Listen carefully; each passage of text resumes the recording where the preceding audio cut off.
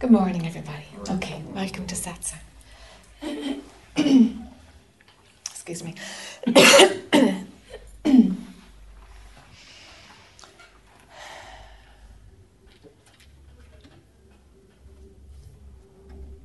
thought came as I was walking to this venue this morning. And indeed it had a connection with the question that you were saying about what Ramana Maharshi was talking about, just going directly to the direct path and then Jack making steps in between, you know. I put money on it that if his realization wasn't the direct path, that those steps would have been necessary, because the steps are for those of us who walked the progressive path. So I think it's got to do with direct path and progressive path. Just to add that. Does that make sense? Yes, but I always thought yours was a direct path. Yeah, but we have an intellectual capacity to get there. Mm-hmm. You see? And I kind of think let's use that, because the mind, I kind of use the mind to destroy the mind a bit, you know. And so it's easier to take step by step rather than just like, okay, drop it, go to prior to all of it. And people go, what? So it's like dunk, dunk, dunk, and you're there in 10 seconds. You see? So am I allowed to talk this? Yeah, of course. I just thought it was a little thing. No, just because, yeah. Yeah. So... Do you want to pop up? Oh, if you... Yeah, sure. Yeah, sure. It's how it's going. What to do. Yeah.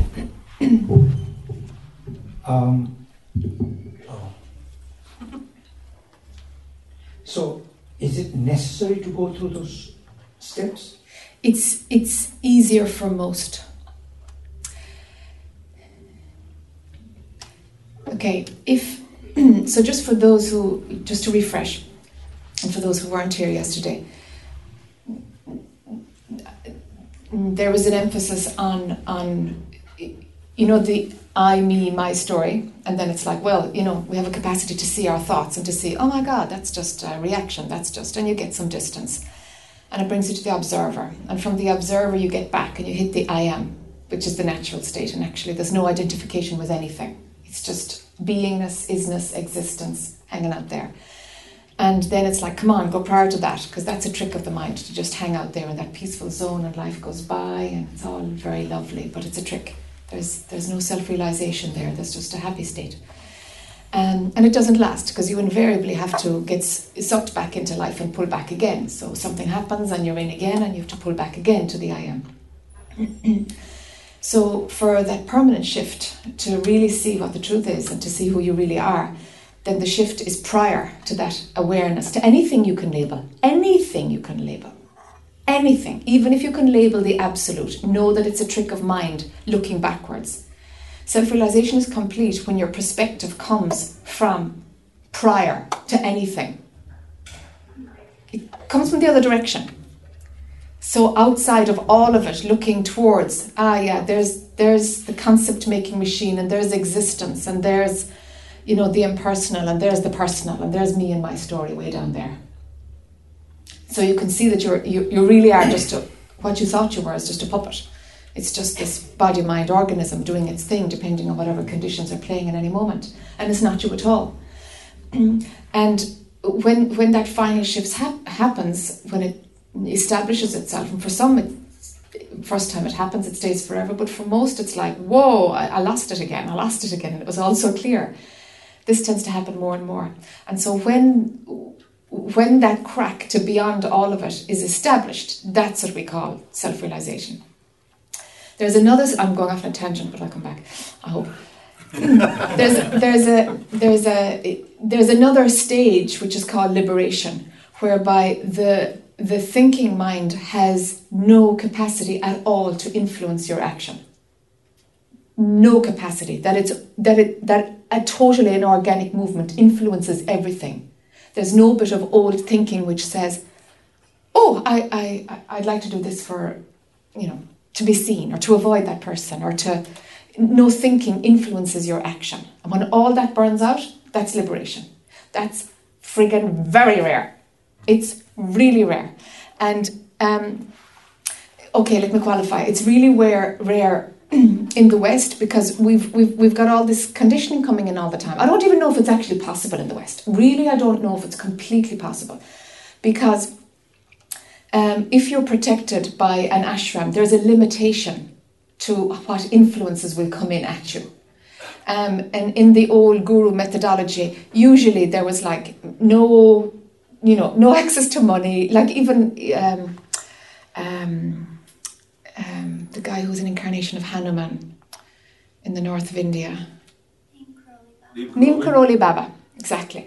Neem Karoli Baba said, money should go around the guru, it should never touch the guru, it should go around the guru. And it's like, yeah, hello, try taking on a mortgage. That's how life is, huh? So it was significantly easier for liberation to happen in terms of the new influences weren't coming in. There was an avoidance of something. Now, the flip side of it is in contemporary times, there's an energetic shift. It's like the universe is helping us. Even the internet is helping us. Mass consciousness is helping us to raise all of our vibration. So in one way, we don't need the protection of the environment to nurture liberation. But at the same time, there's other, there's pros and cons, no? One thing was taken, one thing was given. But we're in a peculiar time because everything is changing so much in our world, and our kids are being reared in such a different way, with such a different environment to how it was for us. We're at that place of where the change is happening. So this is kind of the rough generation, really. This is the rough one, and then some kind of, it'll go into a new phase and it'll be done in a different way. But for now, we've got the old model and we're creating the new model. That's what's tricky. That's what's tricky. So there's all of this transition that I seem to be very aware of it, because living in the West, yet spending a few years in India and back in the West again, and then Western life cranking back up again. And it's extraordinary to witness the two sets of influences and how actually they're separating a little bit. They're separating, The methodologies are separating. Let's put it like that. The end game is invariably the same. So because of our way of understanding something is through the mind, because self-realization is about the mind. It's about a shift in perspective. The whole thing is about a shift in perspective, And so if awakening for the Jack character was like instantaneous and it happened on a maths exam, park bench, these examples that you read about. If it happened like that, it would be like, okay, well, just, see the truth or know who you are, or one sentence would do it. And one sentence does do it. But eventually. Eventually. It is only one sentence at the end. It's like, oh, that's what it was all about. Oh, it's that simple. And it happens like a eureka, But in order to clear the dross that's blocking that, it's like, you know what? It's very useful to begin a shift in perspective yourself.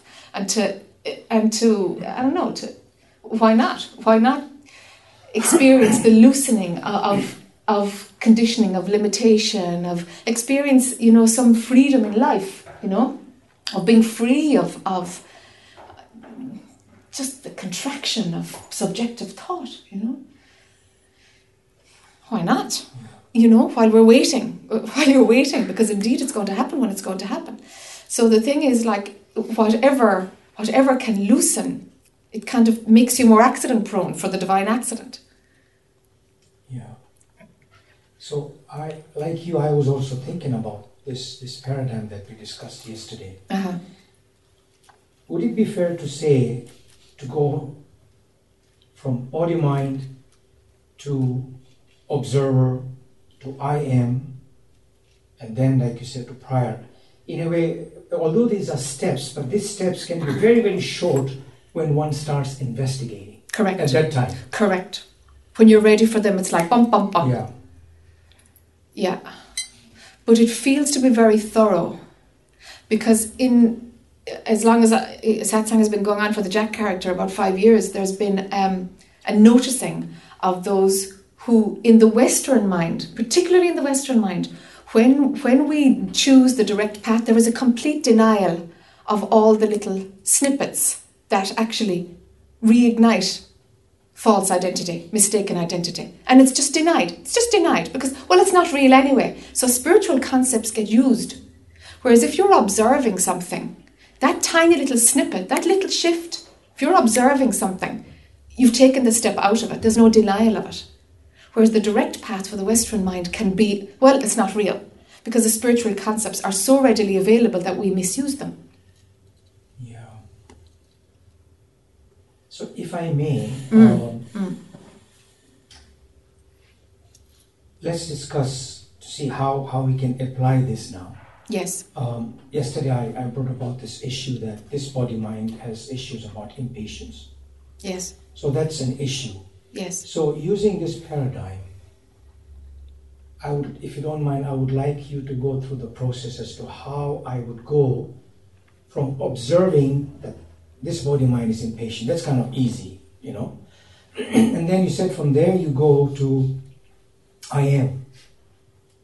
So when you say you go to I am, I'm kind of mentally I'm having difficulty to say, you know.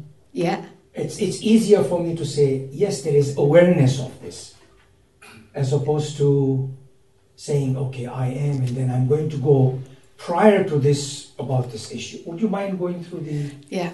I'm glad that it doesn't feel that smooth. Yeah. Because this is where the denial comes in. This is where it comes in. Okay, so you see the impatience, observer, and then go back to the I am, and there's the natural state. Now, you'll know if you're kidding yourself, if you're actually denying this little clump of energy. Yes. You'll know if you're actually just brushing it aside. It'll either have potency or it won't. So if you're comfortably stepping back and the I am, the natural state is there, it will be dead. It'll have no charge. Unless it needs to be unpacked a bit. Unless it needs to be unpacked a little bit. Yes, okay. Yes. If it is an anchor for duality to turn on again, for separation to turn on again, it will have a charge. Yeah. So at the observer's state, if this can be observed completely and thoroughly, the whole thing could die just like that. Is that what you're saying? Yes, if it's yes it could. Yes it could. And so the observer state can help you to understand. You can get a eureka about it. Yeah. That's actually where that came from. That's what's holding that belief system together. So then, where would be the need to go from there to I am, or I amness, or beingness, if it has died down at that time? If it has died down, well, the perspective outside of all of it is really what is trying to be established, isn't it? It's about going there anyway. It's not going there to avoid the issue or to resolve the issue. It's about going there anyway. And seeing that widest perspective embraces all of it and none of it. That's the path. That's the path. It's like shift your perspective back. It's like the who am I question. Shift your perspective out of all of it, beyond all of it. Yeah.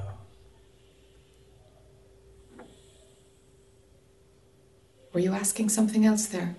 No, I was just trying to, because I've never practiced this model the way you explained it yesterday, right? Okay. It was very easy to say, okay, I'm aware of what is going on, and that this awareness is not a personal awareness, but there is just awareness. And in the seeing of that, there is usually a dissolution of the issue. Not always. Yes. Sometimes it's a little sticky, but most of the time it's okay. I see that's an issue which the body and mind has. But that's not me. Yes. And most of the time it would suffice. Aha. That's it. Yeah. When it doesn't, that's when... then the other... then you've got to unpack it a little bit. Then you've got to say, okay, this is turning on duality. If it's sticky, that's what it's doing. It's potent enough to turn on the separation, the individual. It's able to turn on that program. That's worth going after. Because then once it's seen and you can see the hook of how it's turning on how beliefs are running. They're being believed, and therefore there's a believer. Now we've got the thinker, we've got the believer, we've got the individual in place. Mm-hmm. You see? So by seeing the construct of it, that's why investigation is worth it. Yeah. So the impatience turned into an intolerance for inefficiency, which turned into, okay, let's swing it the other way and let the experience of the opposite be there, so that the desire for efficiency and the resistance to inefficiency will die off, because you'll see the purpose of both. Yeah. You see? That's the fastest way to, like, okay, break down this. This is a hook. This is turning back on separation. Break it down. And then it no longer has that stickiness, that potency, if it's understood. Would it be true to say that to go to prior is kind of, in a way, happens on its own after the individual can never go to the prior? No, that's right. Right? Yes. So then this particular thing happens on its own. Well, you point mind there. You point mind. Yes, you do point mind there. And there's a willingness to, like, okay, outside of all of it. And you know your mind isn't there, because it's not like, oh yeah, I'm outside of all of it. I mean, that's nuts. That's nuts, you know? Yeah. But you point mind, like you set it up in a direction and whoop. Yeah. Jack, are you surprised that there aren't other, if you will, Western teachers like yourself who have come across this paradigm? Because most of the time, they probably just follow as you said, the scriptural paradigm. Yeah. Do you have any thoughts on that or views? Because this was very interesting yesterday when you kind of broke it down. Yeah. Do you have any comments or thoughts about that? I think there's two things. One is that the Jack character is interested in the intellect and how it works. And how, like, if awakening is a shift in perspective, which it is, it's the viewpoint changes from the individual to the global and beyond the global, and identity breaks down. This has to be related neurologically. It has to be related physically as well as on the other levels. It has to come through the whole way for it to be thorough. So therefore there's a physical counterpart. And I think it's in neurological pathways. Okay, it's in the chakra system, and I spent years as an energy worker doing that work on the chakra system, but it's like, you shift the chakra system, but man alive, like they're just hammering home, repeating the same thought pattern. What's going on here? And it's like, the densest is the physical form. That's the neurological pathways. That's where we fire our thought system. You see?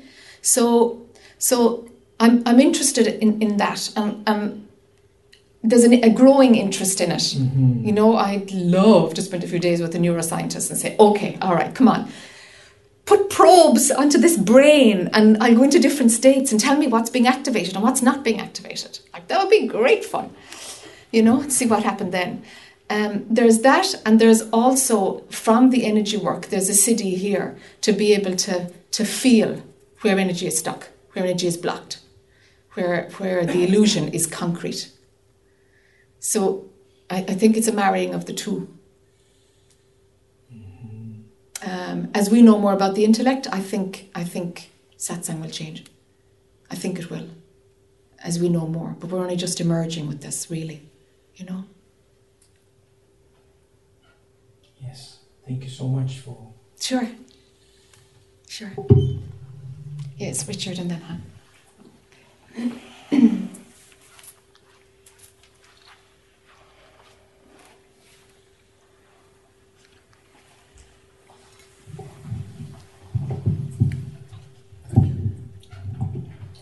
Hi. I didn't plan to come up and speak about this, but that happens. It's perfect, actually. Yeah. So I'm sitting with Ajay Shante, uh-huh. and he talks about. I think he's talking about this. Uh-huh. And he's talking to all these people and saying, most of you, what you want from me in this interaction is to merge with God. He said, but beware. Because there's another phase here that you probably don't want, where you'll go beyond that into nothingness. What he said next, I'll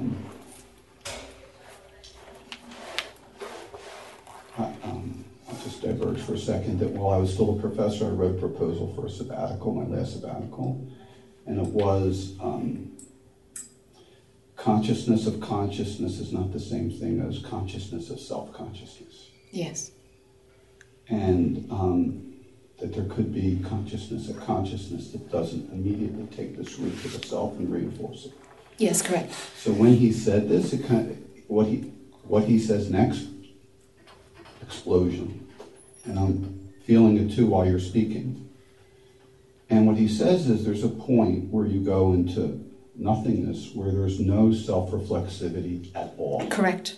The whole thing that turns stops. Yes. And he then connects it here. He's not talking about self-reflexivity here. He's talking about self-reflexivity here. Yes. And so I wanted to bring that up in terms of what you were talking about, because it's this other wild card. And I wondered what you would say about that in terms of your own realization. Because to me, it's like there's different all of a sudden there's different there's different reflexivities. Yes. So there's self-reflexivity. Yes. But there's also reflexivity. Yes.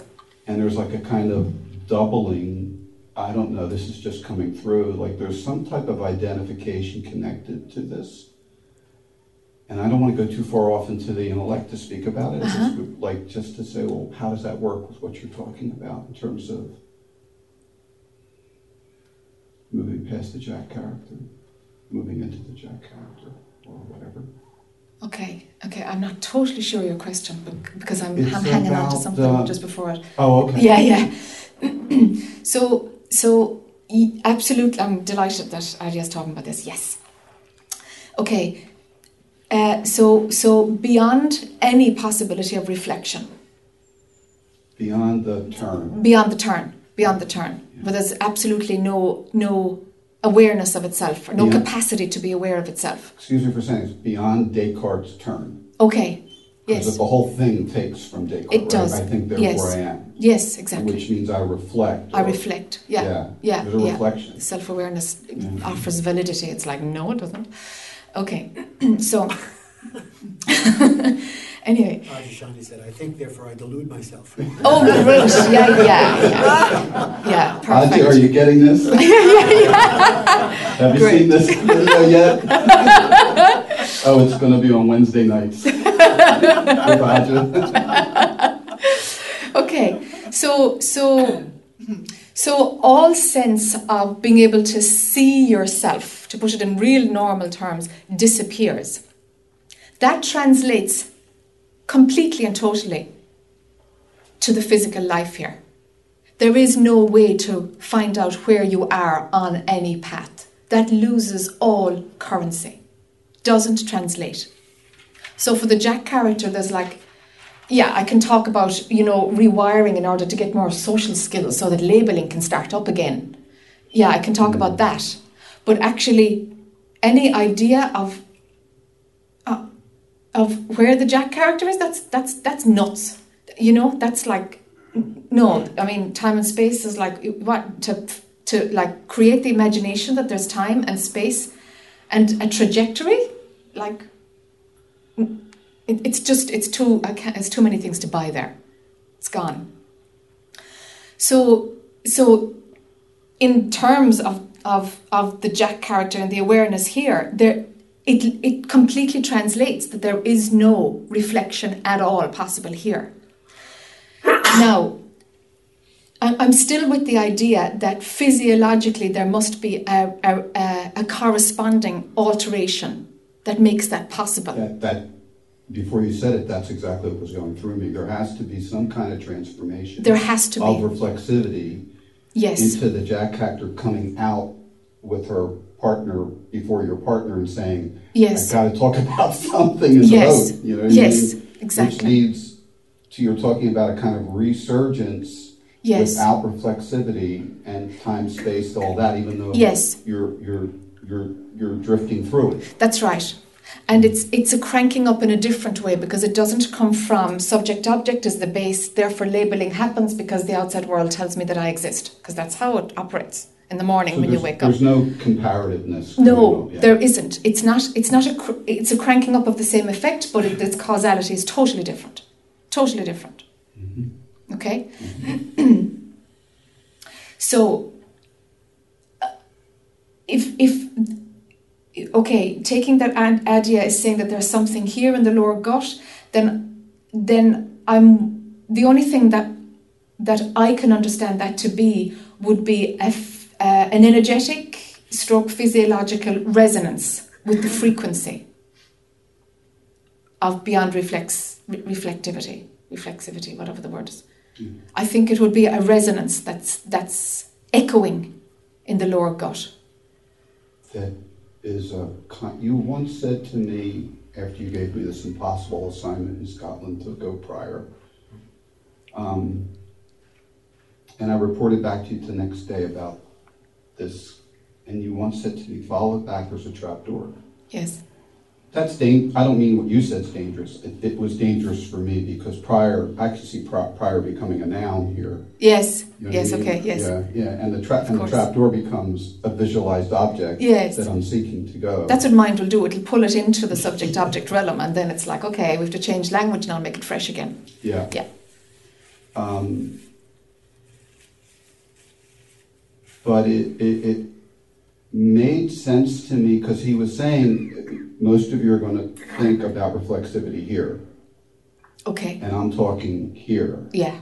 And it's kind of like you were saying, it's a resonance. Yes. It's a resonance that doesn't have a front door to open and to walk into the resonance. Yes, correct. It's a resonance. At first I thought it keeps the door open of reflexivity, but no. It's something that's always been there that's not needing. Yes. And I don't know what to do with beyond that, but there's something about not needing, something about you go through reflexivity and back again, but it doesn't any longer matter. Yes. There's no sense of coming back again. Yeah. It's because there isn't a there and a here. Yeah, I this is where I guess I have. All right. I think I've said this to you before. You drive me crazy. It's wonderful, but yeah. No, I mean this has always been the same way. Yeah. Where there's always a kind of pointing further. Yes. And ego gets real fried here. Yes, that's the kind of idea. Yeah, I understand. Yeah. Of course. Yeah. Right, but and this could just be the trace of ego, but there's some sense that the burnt rope includes a moving through the same pattern where it no longer has anything to offer. So there's a kind of deadening of you like what I witness is something that I would have witnessed a year ago, which would have just taken me off into a whole trajectory. Yes. And now I'll witness it, and in the second of witnessing it, the whole trajectory is there where you don't have to go through it. Yes. Does that make any sense what I'm yes. saying? So it is that there is the dualism. Yes. But the dualism's dead. And yes. there has to be proof at some level here. So the going forward and back, and I don't know if this makes any sense whatsoever, it just could be a repetition of ego, but to me it's like there's this going forward and back that happens automatically, and then it becomes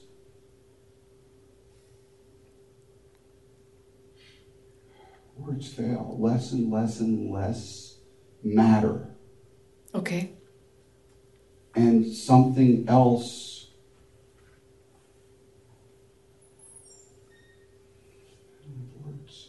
It's really difficult to be a professor without words.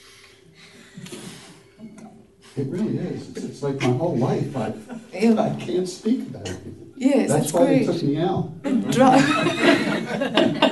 can't speak about it. It saved your self-image a bit, huh?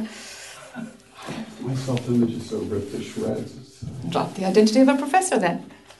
Oh, that's clear, but I'm trying to be a professor of something else. Yes, you are. Drop it. A professor of nothing. Yes.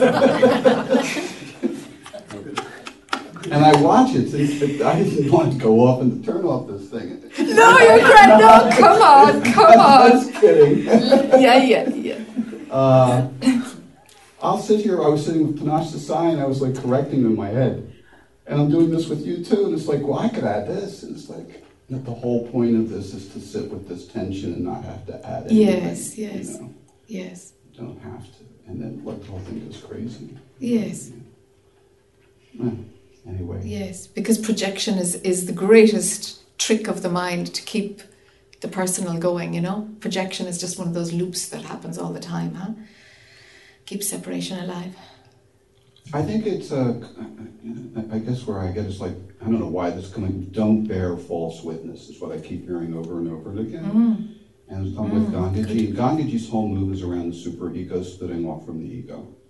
So the whole conversation can occur. It's like a paradigm, you know, for the stream of thought to talk to itself. And I found that the me, I've seen through it, but it still has effect. I found that this conversation is a projection of the ego into the higher ego, which reflects everything as if it were God, but it's stuck in time. Yes. And it's stuck in judgment. Dualism, right? The duality. Yes. It's stuck in duality, so it can't go beyond. Yes.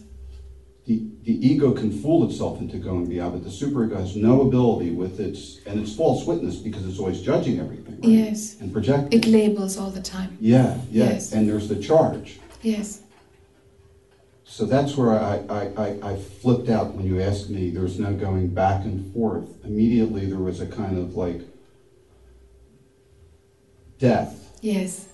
Of the superego. It's dying by straws. Yes. It's drawing straws in there. Yes.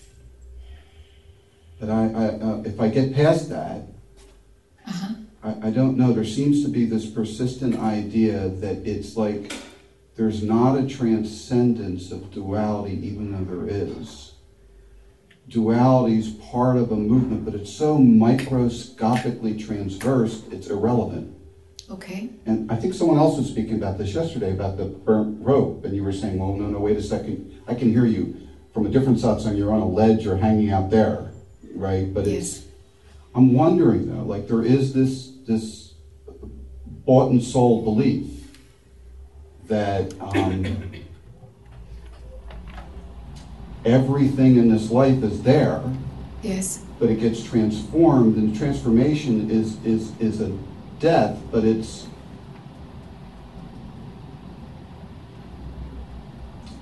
I don't know, this is going to sound crazy. It's simultaneously there and transcendence at the same time, which baffles and confuses. I don't know if that makes any sense, or do you hear that as a place to land?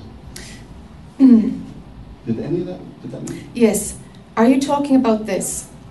That the transcendence is of dualistic thought, but yet there is a space for matter to be altered according to the transcendence of dualistic thought. I don't know. I got really happy as soon as you started saying this. Yeah, I hadn't thought of it. Yeah, like the matter no longer matters, but the matter becomes. Okay, so I have a teacher who once drew a line. He said a line in concrete, a line in earth, a line in water, a line in air. So there is the line, but there isn't. Yes. Because you've already. Oh, I don't want to. I'm turning into Carl Renz up here. It's, you know, it's too easy to play with it. It's the end of the road, but the end of the road implies the whole birth, life, and death. Yes. So it's there. Yes. but it's not matter solidifying, it's matter no longer solidifying, it's matter not even desolidifying, it's matter it's not there. Yes. But it's there. Does that make sense? Yes, it's there as an illusion. That's when those terms come in. Okay. You know, its entire existence turns out to be illusory. But it's because of the transcendence of dualistic thought. It's not really the transcendence of duality, it's dualistic thought that gets transcended. Because dualistic thought is what gives matter its existence. So that would be it then. It would be a transcendence of dualistic thought while there still is duality. Correct. While there is the appearance, and duality turns into the appearance of duality. Right. Yeah, that's clear. Clear. Yes. Okay. Yes. I'll try to talk to the Richard unit. Yeah. Figure it out. And does it make sense? Sorry, just to. It's okay. It might be another. And I suppose it's for the group as well. It's like, do you see why when going back on that path of divesting the dualistic components that make dualistic thought possible and going prior to all of it, that re-engagement in the world can't be through the same path. It can't be through the same path. Because it's almost like you're the center of symmetry of your perspective is outside of all of it. And so the viewing point, you're looking from what you really are. You know you're looking from what you really are. So if your center of symmetry is inside the movie and you're looking to prior, okay, you can only see it as an idea because mind is looking at it. Whereas outside of all of it, you know that you are what you're looking from. So the looking is just into the appearance. It's an activity of the appearance itself. That's all it is. It's just an activity of the appearance. So, what I was tracing while you were speaking, I was thinking, well, as you're, one, you know that you are, and I hate to say the word prior anymore, it's becoming too much of a noun for me. But, Yeah. But there is no reflexivity. Correct. And so by definition, the whole shift occurs. You're looking from a place without reflexivity. I mean, Correct. That's just mind-boggling, right? Correct. And the dualism might have dualism might have reflexivity because of all the programming and conditioning going on, but it's irrelevant. I'm not talking about dualistic thought. I like that distinction a lot. For me, it's very helpful. Okay. To sit with. Yeah. But when you're looking from there, it doesn't mean that there's not, you're still coming into dualism, and dualism by definition is reflection. Okay, how can there be duality without it having dualistic thought in there, creating it as duality? How can there be Yes. duality without their dualistic thought? Yes. Does duality exist without there being the thought of duality? Only in the sense, I'm going to use your word because it made sense to me, only in the sense that there's matter, that whether this is an illusion or what that even means. Because to me it's like it's an I don't know. Okay. Yeah, it's a radical I don't know what this is. Yeah. I mean, I could call it something, but it makes no sense. It makes no computable sense. Yes, but you're giving it an autonomy. Because you're making a distinction between duality and dualistic thought. So duality is being given some kind of an autonomous existence somewhere.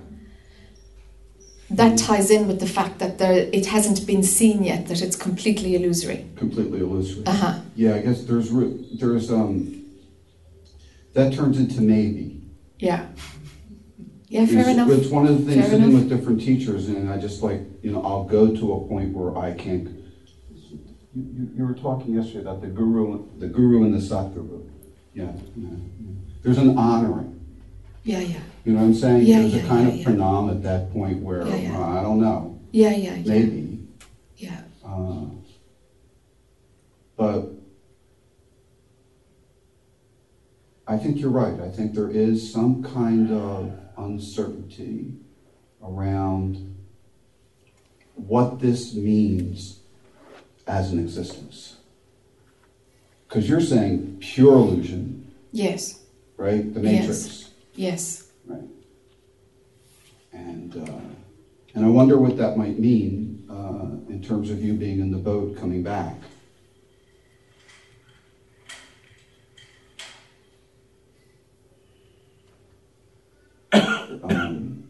This feels too personal, but I'll ask it in some sense. Fine.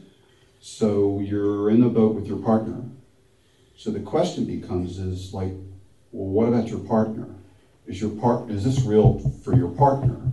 Or if you go beyond your partner, you're speaking to us. And if it's real for your partner, then what do you do with all this? You know what I mean? When you're with your partner.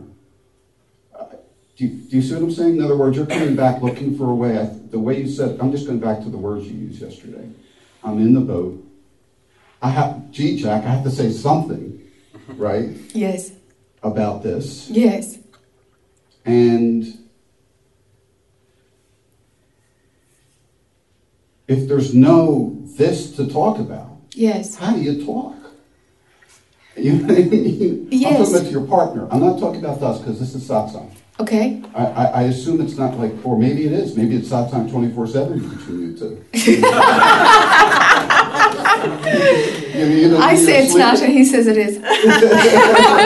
You say sa, he says san. Yeah. And the melody doesn't go on. Okay, he says things like, I need you to be a chick sometimes. Yeah. You know, like get excited about something, will you? You know? I'm your husband. I hear that, yeah. It's like, you really have no pull at all to like, do you want to go to this, whatever, concert on Saturday night? You really, and I said, do you need me to decide? Do you really need me to tell you something? Because I'll just pick one. We have these kind of conversations. And, you know, and I do think the move will be on my part to kind of say, okay, Jack, I have to learn to like, just say one. Just say yes or no. Just say something. Because he needs to hear a preference in order to feel that he's making me happy. And that's how it's playing for him. So I'll feed into that. I'll buy into it because it's too much of a leap for him. Because I did ask him, I said, why do you need me to be... It's not me. I love you, Jack, but I'm really... That would drive me fucking crazy. That would drive me... I need to go crazy more slowly. Well, that's what's happening. I'm going crazy. Yeah. I know that. Yeah, it's a craziness. Cool it. It's wonderful, though. It's like, yeah, it's clear as a bell, but it's craziness, sure. Yeah. So you get the dynamic. Are you saying that there's a broader, I'm saying this in serious now, that there's a broader middle path? Is that what's happening here? That there's somehow or another that there's more included than it was before you hooked up? Yeah. Not even got hitched, hooked up. Yeah, sure. That includes a way of being here when there's no here. Yes. So you're still obviously coming from wherever you're coming from. Yes. And you have taken, the steps have, I'm not going to use you anymore, the steps have been taken. Yes. Even though there's no steps. Yes. And now you're confronted daily almost with where it's a non-satsang situation, you're with a partner. Yes. And the path is opening up to be here when there's no here or there. Correct. Yes. Yeah. I see that with Ajishante too. I can see it. Uh-huh. I can see it. It's really clear. Yeah. Okay. Yeah. Yeah. It's a little bit like a nursery rhyme, like I'm a little baby, looking at something really. Yes. Yeah. It's kind of dying that way rather than this way. It's kind of dying into childhood. Yes. Okay. Yeah. I could go on, but I don't think that's fair. Thank you very much. Sure. Okay. Han was next. And then here. Okay.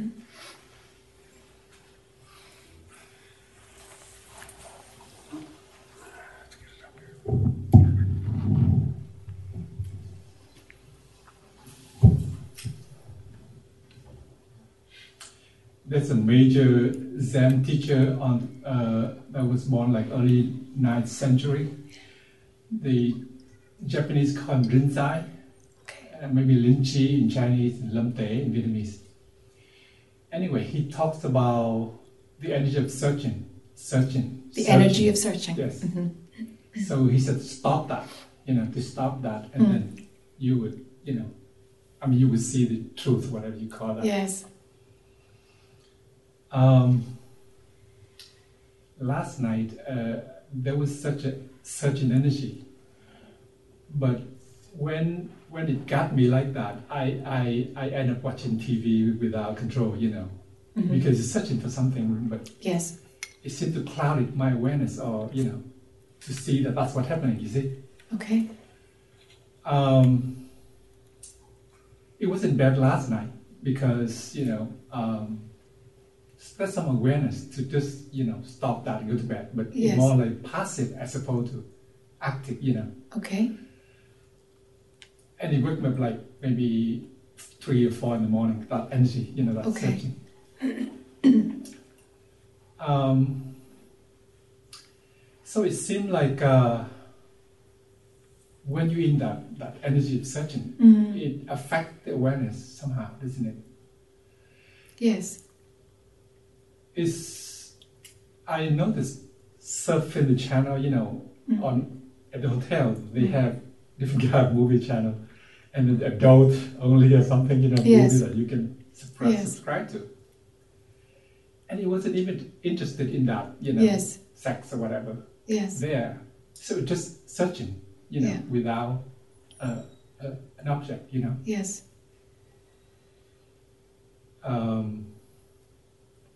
Thursday evening, last Thursday evening, it was that searching energy that made me surf the web, Sure.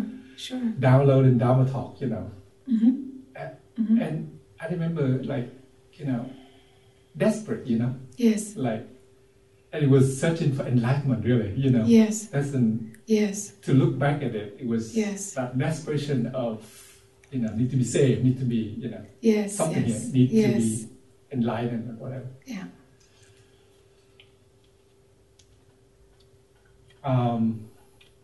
And this morning it seemed to be clear that that's what the next, project to work with that. Okay. Directly, Okay. Been going on Good. for a while, but, sure. it was the last. You got to it go wasn't after ready. it. I wasn't ready for that. Yeah, for sure, sure. But this morning it's very good. become clear. Uh-huh. So I wasn't clear when I want to raise my hand, but I just want to come, come up here and work with that. Yeah.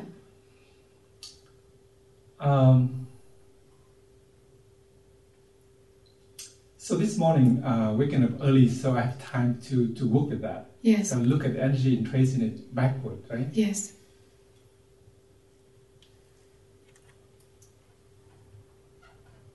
It seemed to calm down as far as I trace it backward, because, it seemed to be able to tap into the energy and trace it inward, backward, Okay.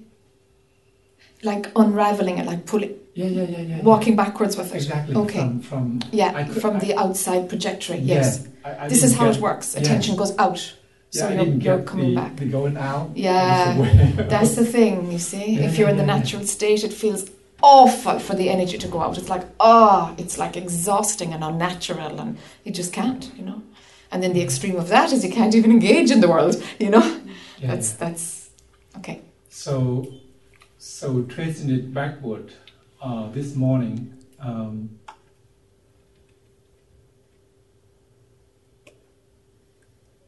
asking a question like, who's looking, right? That's a sense of self there, from the energy. All right. Sense of individual self? Yeah. Yeah, okay. Yeah, okay. Little self, someone. Little self, yeah. Yes, who's looking. But then it was like time to get up and, get ready for the morning.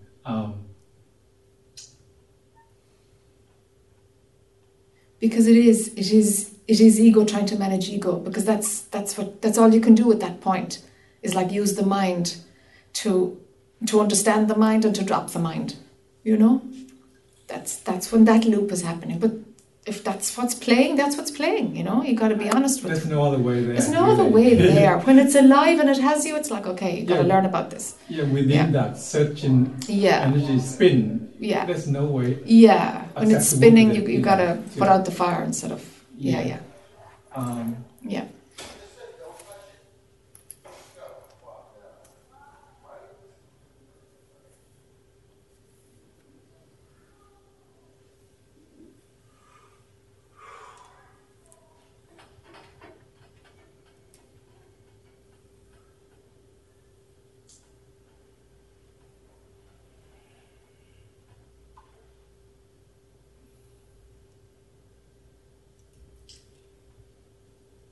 Rinzai often talks about, as his disciple, like what is lacking. He looked at his disciple and said, what is lacking in this moment? Yes. What I get is like, to be able to be in the natural state. Yes. I think that's what she meant by, looking at his disciple and ask the question. But what is lacking right now? Right now, Han, what's lacking? Nothing. Nothing is lacking.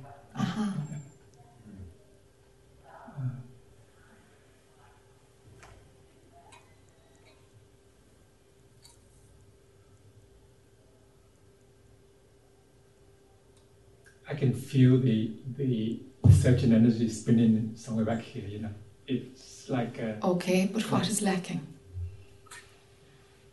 And allowing that energy to kind of do its dance. What is lacking? That's just energy moving. But what's lacking?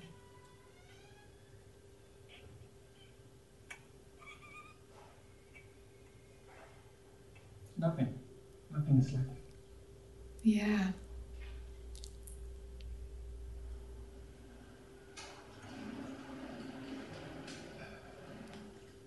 So to shift attention away from that spinning, searching energy. If you need to have the experience of working with that energy to learn about it, then that's what you'll do. You'll go into it just for the experience of beating it, taking it on. That's an experience. It's a project, and maybe you're not done with projects, but there's nothing lacking. As you've just told me, there's nothing lacking. No. And that drops you into the natural state. That's there all the time. Yeah, you help to shift attention to the natural state by asking that. Yeah.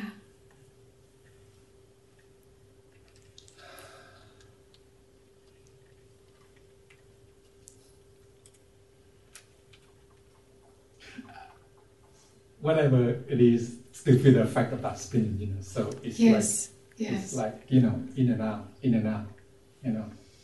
Or you can ask what's lacking. And that energy is just doing its thing like the weather, like anything. Just doing its thing.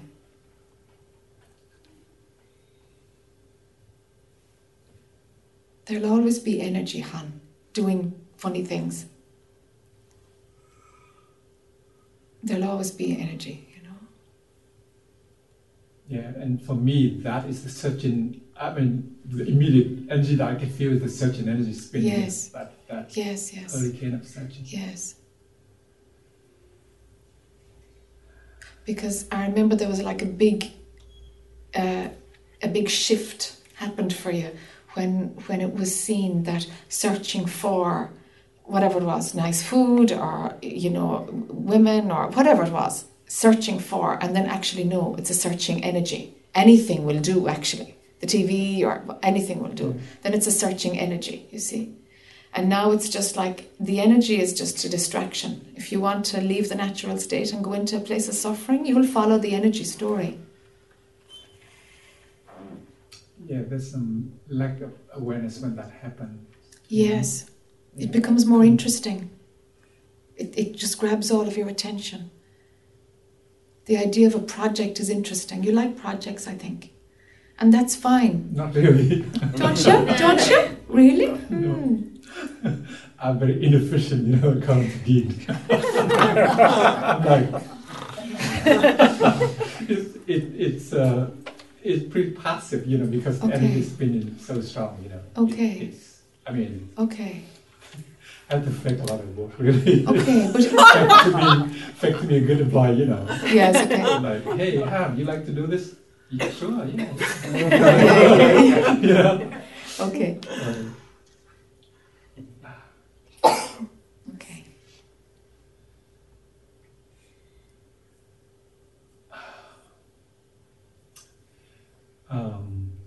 Rinzai talks about the brilliantness of the non-local brilliantness. That's what he talked about. Okay. And he said through the five senses and awareness, it manifests through that. Okay. So, does he talk about priority at all? I don't know this teacher. I can't comment on what he says.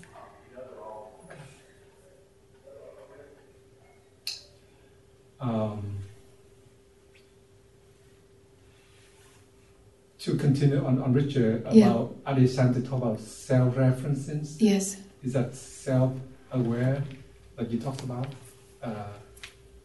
No, no, that's a different thing, and it might be worth checking out Adia's things. If they're up there on YouTube or someplace, it might be worth checking that out because I can't, I can't. I haven't seen it. You haven't seen it, so I can't discuss something that I don't have any reference point for. Practice what we've talked about, huh? See how you get on in the natural state. Just see how you get on in the natural state. Because what your mind is doing is kind of cruising around, looking for, let's go here, let's go there, let's go here, something else to understand. And maybe there isn't. Maybe that's just distraction, moving you away from the natural state.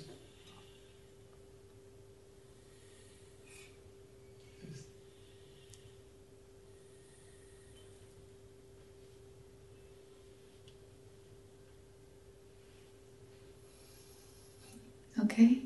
I can feel my protesting, yes. Yes, of course. Of course. Yeah. It's hard to agree with you. It doesn't have to, but yeah, like. Yeah, I can see that. Just the natural state. Let it be enough. Let it be enough. All right? Thank you.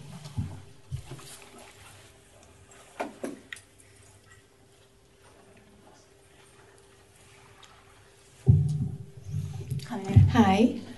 My husband Bill and I are new to your teachings. We just found out about you last week, and we've been trying to catch up on everything. So we saw your DVDs, your first two DVDs, and read your book, but we haven't really had enough time to really get.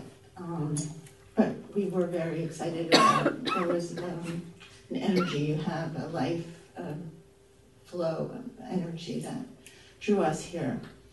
One of the things on your website was about when you do your work, you help lift people, and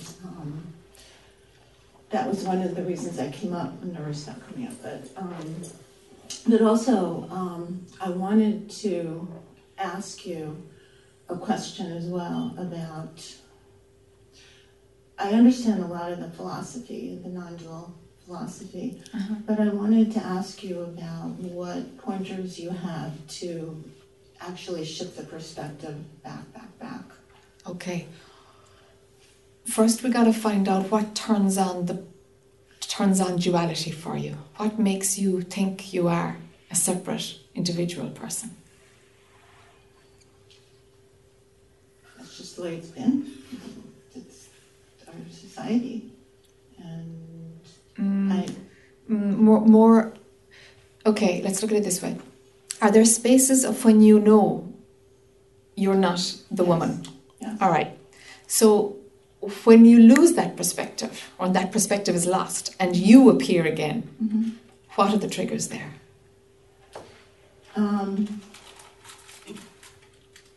Sitting in nature. Makes you lose the perspective, Yeah. brings you back into the individual.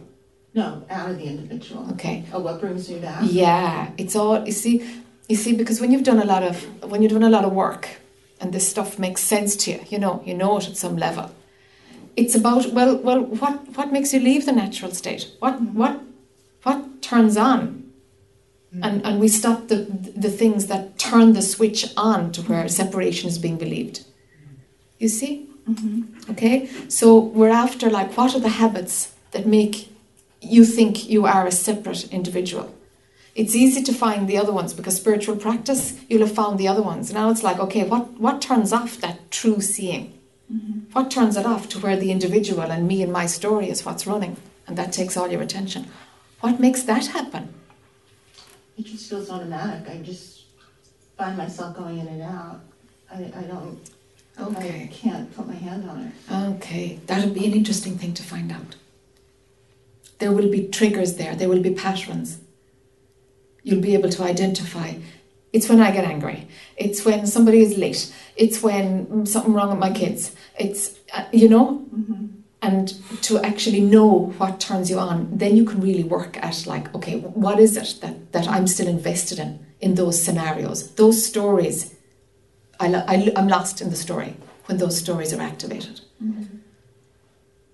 But doesn't the mind generally go to things that it remembers, oh, this smell is from my grandmother, or that song is from when I was 18, or, I mean, how do you not do that? Okay, there would be a knowing that that's just memory playing, mm-hmm. or else it would be me and my world. Like, does that same smell, song can trigger memory, but it can be known that, that's that memory. Or you don't have that distance and you're back there. Which is it? Which happens for you? Either. Both. Uh-huh. Okay. So if something triggers me and I go into anger, just be aware that I'm caught back in the mind and in the old story. And anger itself is all right, because everything in life can continue the same. But if it's like, I want things to be different, and you're caught in the anger and there's no distance from it at all, you can't see that, I'm angry, so what? I'm just letting this rip. I need to let this rip. That could be an internal dialogue. Mm-hmm. Then you've got a handle on it. Mm-hmm. Then you can see that something just needs to be expressed. Mm-hmm. But the anger when you're caught in it, and that's all that's going on, and okay, it would be good maybe even at the end of every day just to have a look, even to keep a notebook and say, okay, when today was it all about me? Was I there? And that there was no distance at all from the personality. Mm-hmm. That, from what you're saying, that would be an interesting thing to do. I have done that, actually. Yeah. I can. Yeah. So if we go back a step from the I am, being in the oneness and the awareness, and back from there, what could you tell me about that? Going prior? Yeah. If I tell you something, it'll turn into a state of mind that mind will try to achieve. Mm-hmm. And that would be a disservice, because then you'd be just landing on another plateau. Mm-hmm. All we can do is, like, you can go so far. You can bring mind back to, like, okay, there's an observation of the form sitting here now, but it's just the form and the character is talking. Okay, and that's being seen, right? Mm-hmm. Now, the one who's seeing that, go behind that, the one who's seeing that. And there you've got I am existence. From there, it's like, okay, throw this out. Prior to that, all you can do is make a signpost for your mind from the I am. That's all you can do. Mm-hmm. And outside of all of it, what can I say about it? There's nothing. And take away the concept of nothing. That's all I can say about it, because anything else is going to create it as a state, and then that's just kidding ourselves, because it'll just be another state of mind. Mm-hmm. You see? But from there, the mind turns into what it was designed to be, which is just a tool. Mm-hmm. We pick it up to use it and drop it again. Mm-hmm. But the thoughts are not believed. Mm-hmm. They pass through, but there's no interest at all. No interest. They're not engaging. They're not creating a reality, an internal mental reality of how things appear to be. All that is seen to be that's just thought. Intellectually, I know that. Okay. It's hard not to get caught up into it. And I guess that's just practice, right? And how far can you go? How far? I can go into the awareness. Okay. And be there for a bit. Okay. And I definitely observe my thoughts, and I can observe when I go into emotions, and I can say, this is energy. So I'm able to do that. Great. It's going from the awareness back that I'm not really aware of. It's a new concept, actually. Okay, it's a new idea. Yeah. Okay. So next time you get into the awareness, just like, not this, deeper than this. Find some sentence that works for you. It's like beyond this, prior to this, outside of this, or just not this I am, not this awareness. More, I want more. Let it be not good enough. Whatever phrase works for you, let that be your signpost so that you're not hanging out at awareness.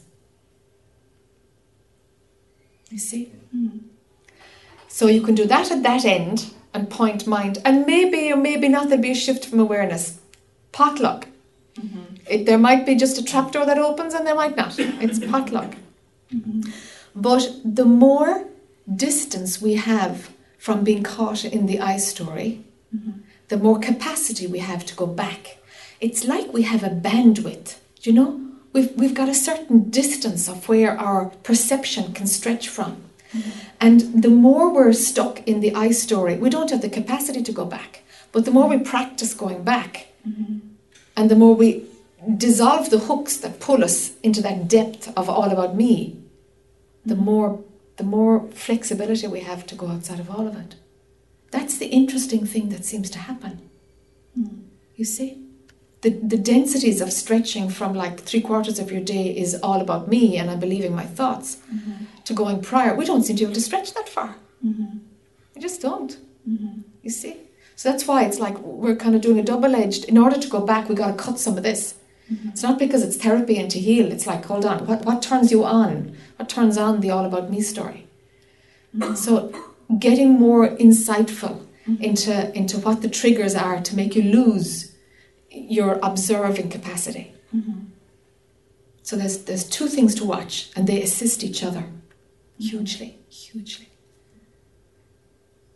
Does that make a bit of sense? Yeah, good. Where do emotions come in? Yeah, it's just a movement of energy. And they're totally fine. They're all fine. Just let them move through. They're just a movement of energy. Some of them that create the loss of objectivity. You know, when you're completely caught in emotion. Okay, there's two scenarios. When something hugely traumatic happens on a human level, you have to let the emotion have you.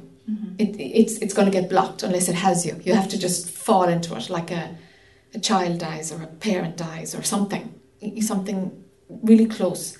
You just have to let it have you, and it'll move through faster. Okay. The other time that it has you is when that there is a belief system in place, and you lose your objectivity. You can't see that this is just an emotion passing through. Okay. Emotions are fine in and of themselves. They're fine.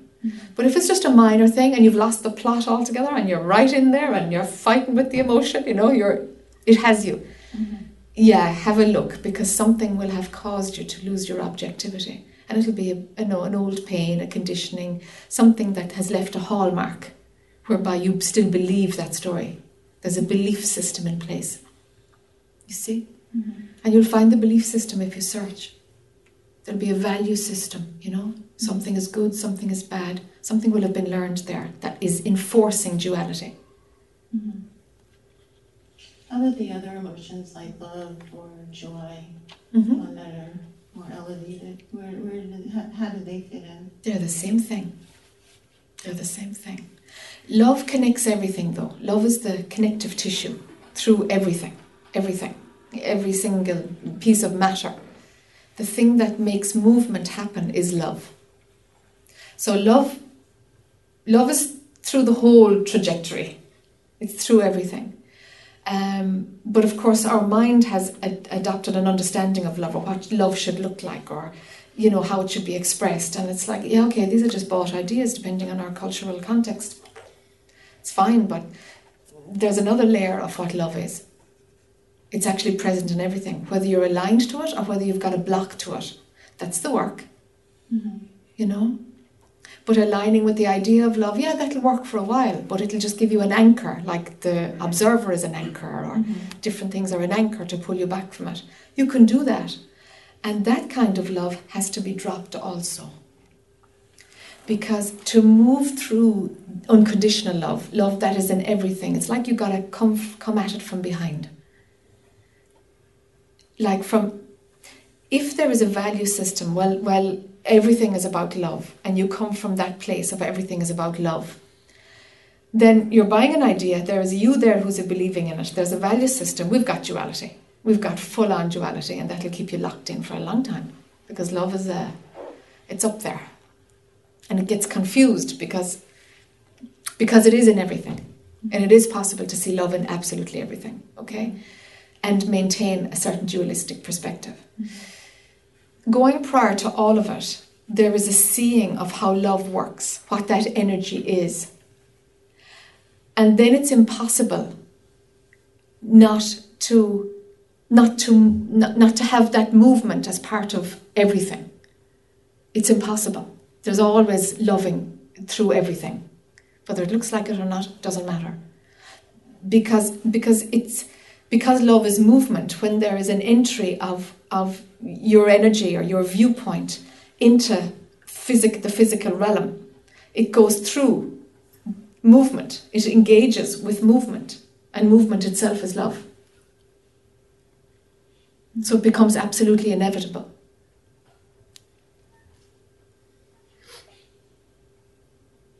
And then beyond that, go back from there into the less than nothingness. Yeah, the nothing and less than nothing, yes.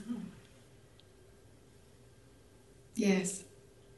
Somehow being fully human makes sense. It kind of happens. Being fully human kind of aligns itself in some way. And the total natural order of our humanity is kind of freed up from outside of all of it.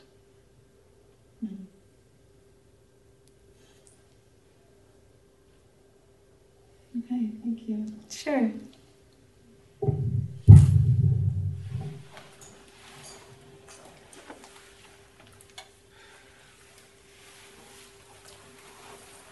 Hi. Stuff.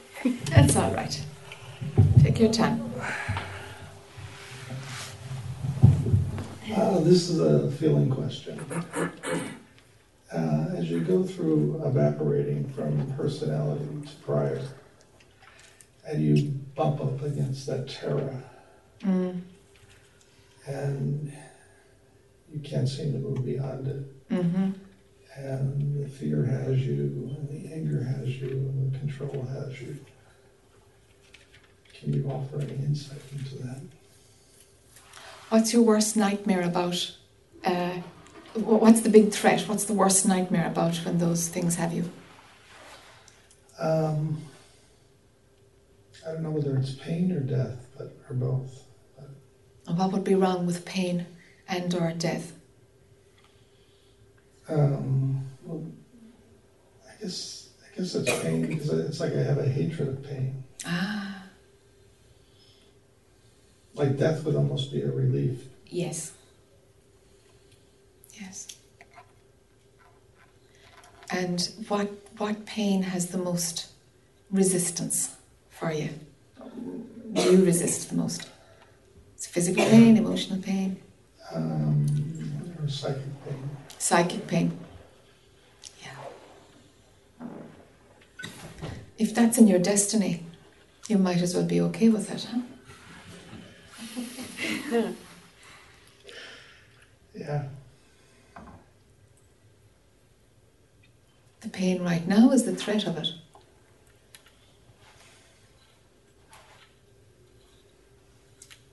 You see, the death of the ego is going to use, of course it'll use the mind because that's what it's made up of, huh? It's going to use the threat of whatever will grab your attention. So that's all it's doing. It's putting its best cards on the table. Psychic pain, death. That doesn't really wash. Let's just go with psychic pain again, and deeper psychic pain. Look at this scenario, look at this scenario, look at this scenario, all around. And it's going to make a big whoa. So then you can't go past it because the threat is too big. All the ego is doing is putting its trump card on the table. That's what it's going to do. Now, for you to transcend the trump card and see through it, you've got to be okay with yeah, you can do that. That's fine. That's fine. I'll survive that too. Or not. And we'll see what will happen then. Either way, you're going to learn from it. Whether it is that you flip out into a psychiatric mess or not.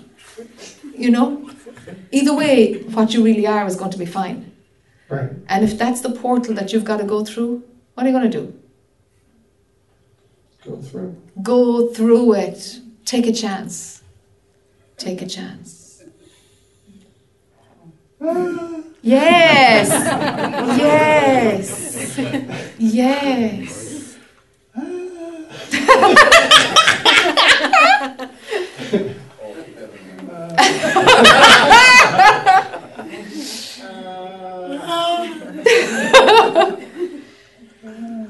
Yeah. That's what it has to do. That's what it has to do, is present its biggest fear. The biggest fear for you.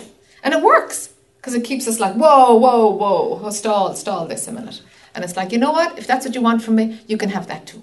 And that's where surrender, that's really what surrender is about. Whatever it's going to do with you, all right, bring it on. Just bring it on. Then you're eyeballing it. And lo and behold, thump, it's just a threat. Or else it's in your destiny and it's going to happen anyway.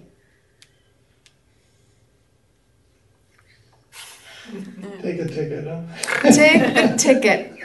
Yeah. Yeah. I guess I signed up for the big enchilada. Yes, you certainly did. Yeah. Yeah. Most people come up against the big fear. It just has a different story on the end of it. For you, it's psychic pain. It just has a different story for different people, but it's the same thing. It's just the frequency of absolute terror. Yeah. It's just that frequency, and that barrier has to be gone through. It's all right. Others have walked the path, it's okay. Yeah. It's not like I'm the first. No, and there's consolation in that, There's consolation in that. There is, a little bit. Sure. Yeah.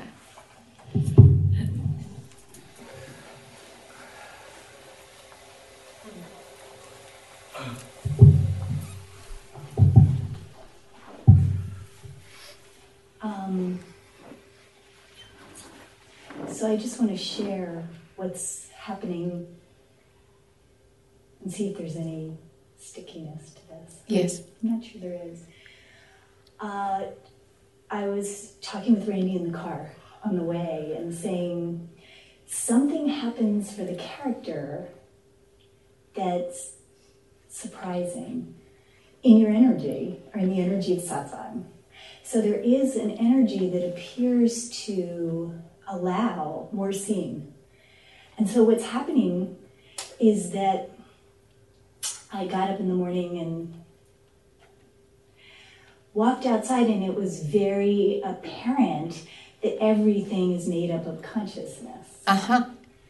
So it's so beautiful. It's how can it do this? Mm-hmm. And the last time I saw that with you last year, the character was terrified. It didn't quite see it the same way. Yes. But today, it's just wow.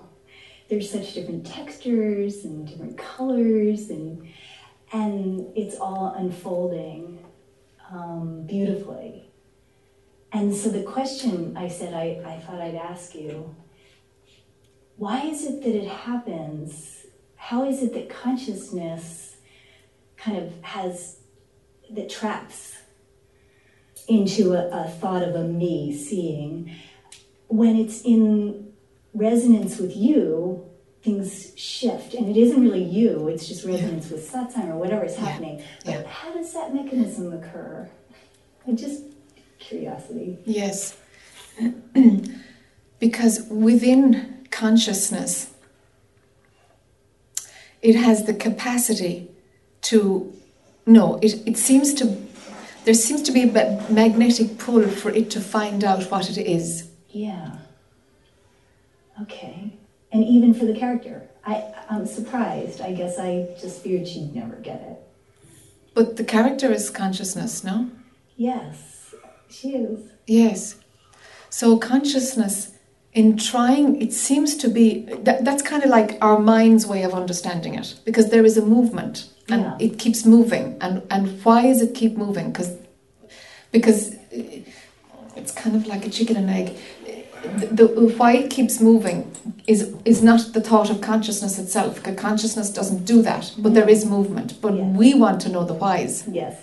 And it's the reason we want to know the why is because the split has already happened in consciousness. Right. So even the question, is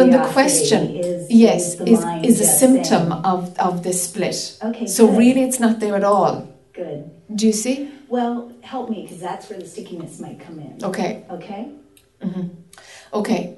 So if consciousness is looking for itself, the only way it can try to see what it is to create some part of it to be able to look at itself. Got it. If you couldn't see your body, I mean, heck, you probably wouldn't know you were a body. Yes. There would just be what's in front of your eyes and the rims of your eyes, and that's it, Mm-hmm. And if you couldn't see your body, well, of course it wouldn't be there. Okay. Consciousness tries to recognize itself. And that's just happening, correct? Yes. So is the mechanism of the mind a way to allow that to happen? I mean, who would be asking this question? Yes, who would be asking this question? Yes. Who's asking this question? Yes, that's right. Yes.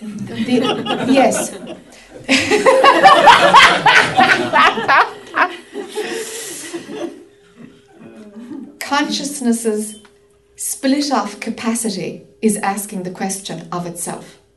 Cool. Okay. Do you see? Yeah, I think I'm seeing this. It's Yes. really weird. But still, it's consciousness. It's just manifesting through different shape and form in order to be able to self-reflect. Because it's only within consciousness that this self-reflection can happen. Because this is where the apparent, the illusory split is happening. So there's this is explaining exactly where the stickiness comes in for me. Okay. Yeah. It's the claiming of that. Ha. There it is. So then an I arises who knows, who's got it, who can then... That's the mind grabbing. Regurgitate, Yeah, that's the particle imagining that it sees the whole. But when the particle is running, the whole is missed. The whole is a memory. The WHOLE is a memory.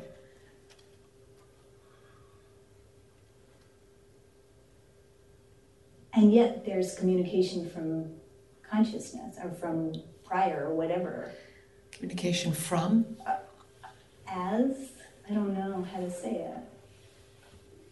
Talking happens. Maybe not. Maybe not.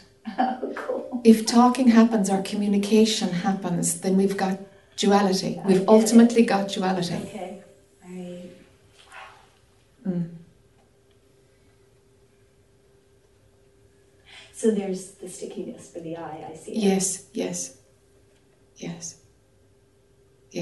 Thank you. That ownership is not valid. That claiming is not valid. Yeah. That's why that sentence, you're either all of it or none of it. But being part of it, you're in the movie again. It makes no sense to be part of it. So therefore saying that I've seen something is nutty. To own the scene. .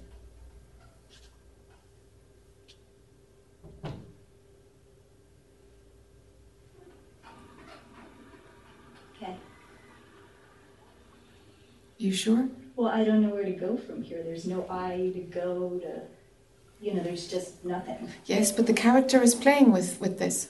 Okay, so shall I let her play? Yes. Okay. And if So she has a whole identity around this. I mean, that's her whole shtick. I see. She sees. She's a seer. I see. Can she drop that identity? When you ask that question, there's no answer. There's just, yes, she can. And then there's... Yes. Yeah. Can she operate without any shtick? But she's so used to it, so let's just give her a chance. See, she fools herself into thinking she does. All the time. So there's a pretty quick mechanism there.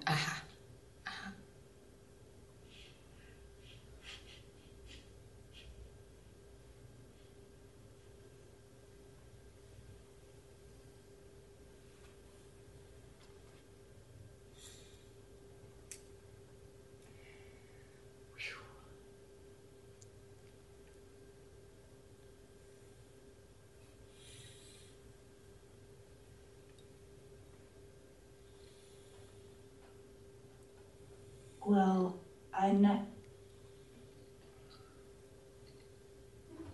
not sure how she could say yes to that. Okay, keep going. Because if she said yes to that, she'd be creating again a concept of a no, me. Okay. So I don't know how she does that. So how about if the character is just responsive in the moment? Like, okay, I'm trying to pull away linear time from the idea of the character. Okay, fine. Okay. Yeah. That's much more comfortable. Yes. Does anybody listen to this? They're going to think we're friggin' nuts. Anyway.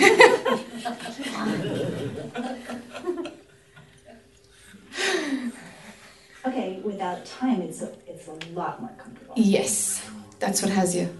That's what has you, linear time. Yeah, that needs to slough off now. Yeah, thank you.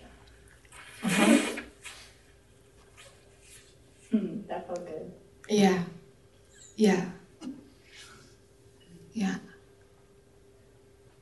Now, let's not replace it with the present moment. Present moment is just an idea too.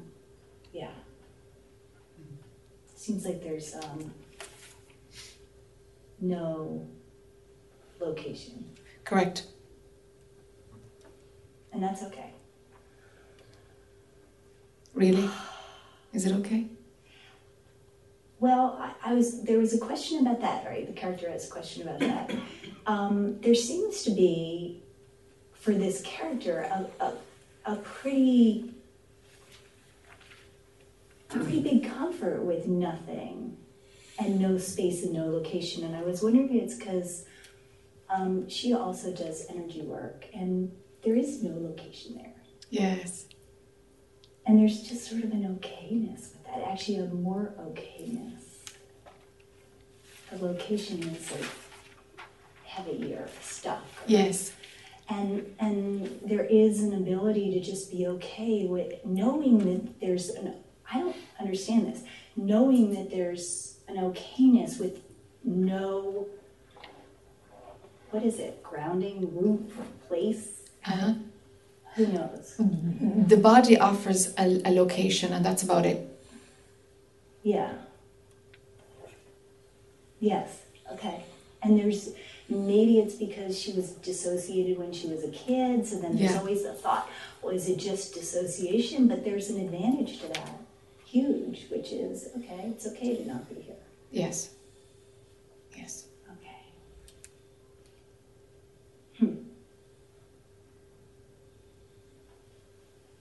And that's the chakra system, being in the body or out of the body, you know?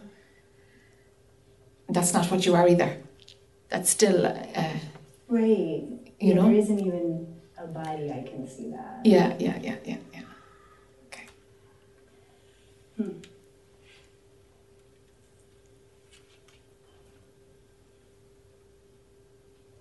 So she wants to ask, what does it mean to be okay just with whatever that occurs, or to respond? What does that mean? But that's again the mind, isn't it? Yes. So the mind will continue to come in and ask that, right? Yes. Yes. So how can she respond without accessing that? Is there some way? Okay. Can you drop, or can you see how the mind is always looking for meaning? Yeah, it is. That's been a big one. Yeah. To create. Sure. Yeah. To make sense of it, yes. It's just a meaning-making machine. Everything has to mean something, you know. Yes. Okay. Yes. It's just Just one of the loops of watch mind. That Yeah. loop and keep watching it. Yeah, and it's like, yeah, it's just looking for meaning. So there's no attachment to finding meaning. So if you see the loop, it's like meaning comes, it doesn't come, it's okay. Okay. Yeah, and there's a real mechanism there, which is she takes meaning, turns it into something. Yeah. Then there's a her. Then Yes. There's a whole. Off we go. Yeah. We're building. Okay. Uh-huh. Wow. I'm glad I came out. Yeah. Yeah. I never understood the time thing. Now it's like, oh, it just contracts and goes. Yes. Yes. Huh. Yes, it just was ready to fall off. Thank you. Sure. Thank you very much. You're welcome. Again. You're welcome.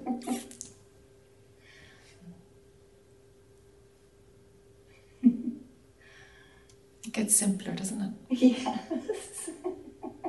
Yeah. It's so nice. Yeah.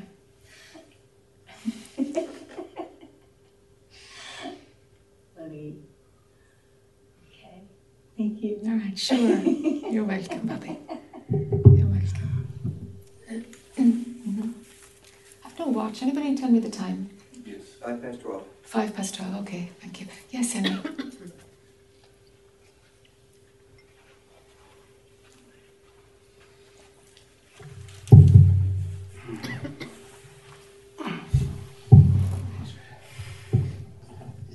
Hi. My thing, you know, I gotta turn a little bit, okay? Oh, yes, of course.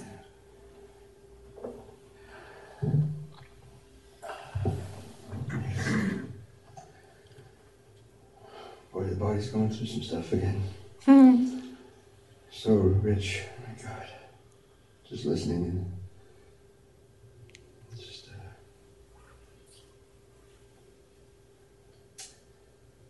whole system is, you know. I mean, physically I'm not well, I'm sleep deprived and I got a cold, but so that's probably a contributing factor to, you know, the being in a way kind of open, you know. Yeah, that's right. When we're ill, especially when we're tired, we've less resistance, you know. Yeah. Mm-hmm.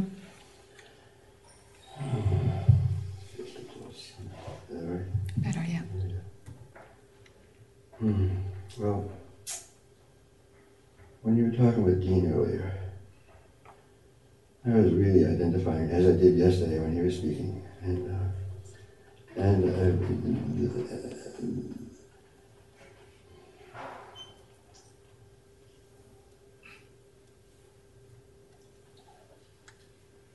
the personality, you know, the personality pieces that identify with so much, you know, of, oh wow, you know, that happens like with the Indian patients, I mean, God, you know, oh man, wanting to be efficient, being so pissed off when people aren't efficient, especially when they're working for me, you know, it's like, you know.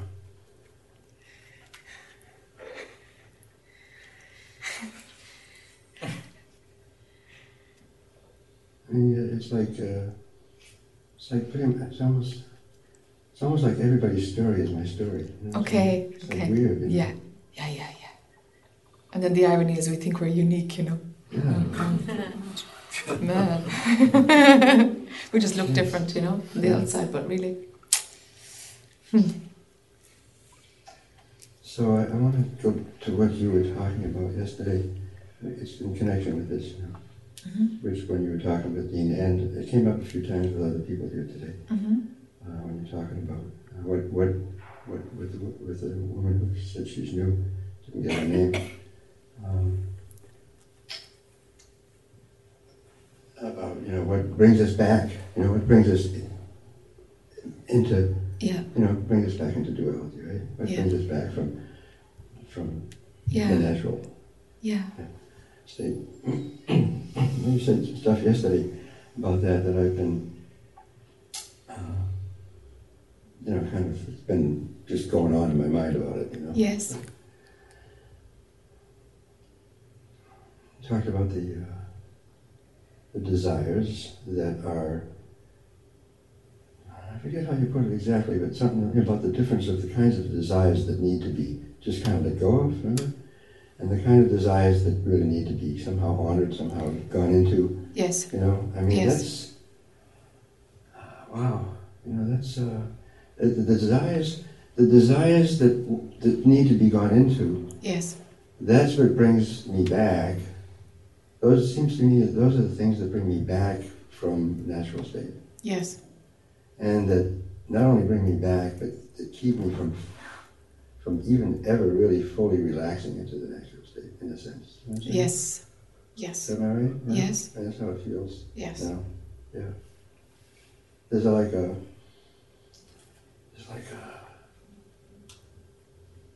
holding out, you know, it's like I can't go there fully until I there's something undone. Something undone, yeah. Yeah. It's wild, isn't it? Yeah. There is a destiny for the body mind. The whole thing is like a destiny. And where self-realization can be established and get solid, it's like certain things are going to happen before and certain things are going to happen after, and it's all just playing out. And we think we have control, which is the joke. But yeah, if there's a desire that you cannot drop, it's like, okay, your mind is picking up some movement into whatever the desire is in order to have the experience, in order to get out of it. It's like... in order to have the experience, in order to get out of it. Yeah. So there's...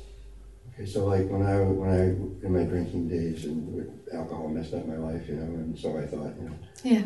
And it seemed to be, and you know, I couldn't get sane, let alone, you know, so long as I was under that influence. You know what I'm saying? Yes. And I had to, but in a way, that was a desire that needed to be let go of, you know, to just get some sanity, let alone, you know, any kind of spiritual open. Sure.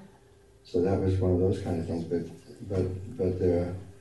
I'm still stuck in other areas. Yes. You know what I'm saying? And it's like I try to transcend these other things. Yes. But they don't get transcended. Yes. Like the impatience thing, for example. You know, it's like it has, you know, it affects my relationships with people. And, yes. There's some kind of a programming that, you know, I blame it on being a Virgo, you know, because Virgos like to be, you know, organized and, you know, efficient and, you know, detail oriented. And I feel like I see what needs to be done, and other people aren't. So I'm trying to help them get the shortcut, you know, instead of the long cut. Help them see the light. Help them see the light, right? Right. And man, you know, there's so much resistance, you know, it's like people don't want to hear it, you know what I mean? It's just, I mean, even if I'm paying them, they don't want to hear it. Idiot! Pay them more money. I mean, you know, it has caused problems in family. It still does. I mean, what I'm trying to say is it's still going on. It's still. I get the hook. I'm hooked there. You know. Okay. Do you know what I think? That the potent desires that you've been trying to transcend. Yeah. That energy. I'd love to use another word, but I can't find one. The energy around those desires is bleeding into other areas. If you go after those central desires, there will be a loosening up of other areas. Desire. No, it's not. It doesn't have the same feel. Wait a minute. No, wait. The impatience is not a desire. It's a desire to get rid of the impatience. I mean, but the impatience itself is not a, It's still a desire. You desire things to be different to how they are. Right, but the impatience is not coming from a desire. You're saying that's a leaking out from other desires, Yes. right? Yeah. Yes. You have other desires that are it's the other that feel desires. like it's the ones that you've really worked hard to try and transcend. Right. It's that desire. If that's embraced and you have the experience that you need to have, the physiological and psychological contraction that happens around that desire will be broken. Right. And you'll find that there won't be much of a contraction around the other areas at the moment that feel like they're activating the eye. It's bleeding out. The central one is so strong. There's such a pull it to. It bleeds out into the Lone Ranger thing I was talking about. Yeah, it bleeds out into other things and into the inefficiency. Yeah. It's bleeding out. Yeah. All right. Yeah, that's what I needed. Thank you very much. Yeah. I'm somehow the exit sign is always right in front of me there at the right moment. I feel like that's about as much as I can handle. Sure. Whew. Nice. Thank you. Need help? I don't think so. Please don't. It makes me worse, really. It actually makes it worse. I appreciate it, but the closer people get, the more trouble my body has. Not all the time, but under these circumstances. Okay.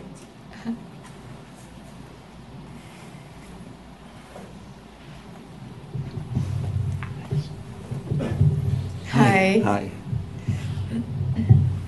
Is the chair all right like that, or that's the Henry style chair? Do you want to move it, or what do you think? I can do many styles. So okay. All right. Whatever you feel comfortable with, yeah. That's fine. Is this good for the mic? Okay. Yeah. Okay. Yeah. So, welcome. Thank you very much. As my wife Bonnie told you, we just fell upon your teachings within the last week. And as things happened, we live in Massachusetts. Okay. But as things happened, we said, we'd like to see you, and poof, and it all happened. There I was. Yeah. So a few things. Maybe just a little clarification first. So according to, and we read your stuff briefly, just to get a feel. Yeah. It was your quote I just happened to fall upon your quote on the website. It was like 3 sentences. Okay. And I said, oh my God, she just summed up the entire path in 3 sentences. I have to meet this woman. Okay. About how the spiritual path itself eventually becomes a distraction. Yes. Yeah. So. Yes. So let's say, going back to the awareness. So right now, before any thoughts come in, there's just seeing going on. Yes. There's a knowing of seeing. Okay. But there's not a conscious knowing of seeing in this, I hate to use the word body, mind, organism. I hate that. But, what do you like? I would just say I with maybe a qualification. All right. Okay. When the thought I see comes in, then I am conscious that there's seeing going on. All right. But before that thought comes in, yes, there's still seeing going on. Yes. But the I is not conscious of it. Correct. Okay? So if something is happening and there's no conscious awareness of it. Yes. But there is a knowing of it. It's just the knowing. Yes. But it's not the knowing on the level of the I. Yes. There's not a thought knowing it. Yes. Then how do you move beyond that? Okay. If this body, mind, organism is not really participating fully in it. Okay. Okay, I have to ask you to pull apart one thing. Okay. When there is a knowing of it, yes, and it's not owned by the body, I know it. Mm-hmm. There's a knowing of something that's happening or whatever. Right. If there is a knowing of something, mm-hmm. then it's by the mind. Right. The knowing itself doesn't know something. Right. Okay, so to say that there's a knowing of it, mm-hmm. That's already in the I. Right. There's just knowing. Right. But the knowing is the knowing only comes in when that thought comes in. Yes, the knowing of something. Yes. Because then we've got the subject right. object. But before that, there's just the knowing. The knowing, but not of something. Right. All right. Right. So then how do you move beyond that when the mind can't point anymore? The mind is not part of that. The mind isn't part of that. So how does the mind then point beyond that? Okay. So you as pure consciousness, Mm-hmm. is there mind there? As pure consciousness? No. Okay. So how, because you absolutely, no, clearly, that is known, that there's no mind, you as pure consciousness. Yeah. All right. Yeah. So how did you get there? Mind didn't go there, but something is known? Yes. How did I get there? Uh-huh. I have no clue. Yes. Yes. That's the thing. The mind won't have a clue. But yet, there is a total knowing. And the mind tells the story about it, but you know it's not in the realm of mind's experience. Right. But there's a knowing of it. Right. Okay. So, as long as we're asking, how did I get there? It's like, I'm to clue. Mm-hmm. But yet, it's deeper than that mechanism. It's like at a higher level, really. It's like the how business is in high school and now we're in university. Okay. Do you know? Yes. And your capacity, you've already gone through a few postgrads at this point. Do you know? Yes. So decades. yeah, Yeah. you know. Mm-hmm. So there's a knowing that of pure consciousness, but mind isn't there. Mm-hmm. The how to get there is irrelevant because somehow it shows itself. Mm-hmm. It showed itself. It was Right. exposed because mind wasn't active. Right.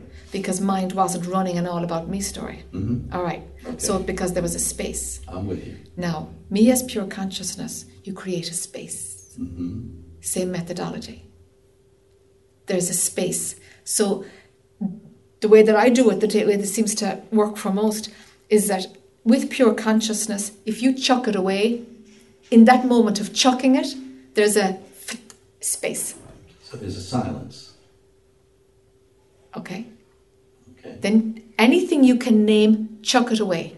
The chucking away creates the gap. Mm-hmm. And the gap will or will not be enough for the resonance of what you really are to translate somehow into this dimension. Yes. Echo, resonate into this dimension. Mm-hmm. You see? Mm-hmm. So you as pure consciousness, let's chuck that out. Okay. As I said, and then you go and you fall into the space of silence. Chuck it out. The space of silence. Uh-huh. Oh, that's clever. Okay. Chuck it out. And then I'm going to say, then there's nothing there, and you're going to say, Take away the concept of nothing. yeah. Okay. So it's a path of just negation. Yes. Of wherever the mind has come in with a label, a naming, a subject-object framework, no matter how refined and how clever, Yes. chuck that. And that creates the space for something else to show itself. Okay. Would you say the space of deep sleep is as close as we get? Yeah, it's very accessible. Deep sleep is very accessible. Right. Is it as close as we get? Well, as close. What do you mean by? But the mind is not there. The mind is not there. The intelligence is there. It's running the body. But Yes. But the mind is not there. Yes. We only know deep sleep by contrast. Yes, correct. When you wake up. Correct. Right. Because you can't be. You can't know something that you're not experiencing. Yeah. You need a level of experience. Yeah. You need to come into duality almost to understand that there was a non-dual state you were in. Yes, exactly. You can't know, the mind can't know the non-dual That's right, state. because it just doesn't go there. Right. It can't go there. All It you can do is can't. create a gap. Right. And to use any word is not it, but yet there is, yet we all know it. You know Yes. it, whether you consciously know it or not, but you know it. Do you know? Yeah. So, and we play around with language and try to label it, and, this is what we do, Right. until we find some other way of communicating it. But deep sleep, yes, it's the same and it's not the same. It's not the same in the way that deep sleep is literally mind is on holidays. It's not burned out. It's not stable. It's not... And the capacity to pick up the working mind you know, for driving the car, for engaging, for functioning, and to drop the working mind. Right. That ability isn't active. So that whole area hasn't been wired up yet. Yes. So that's why deep sleep is a good taste, but it's like, it's a bit raw. Right. Doesn't enable much functioning because you're flat out and in lolos, you know. So in your case, it's almost as if the mind splits, that there's a mind that's sort of gone, but yet there's a functioning mind that you know you're different from the table. You still experience separation.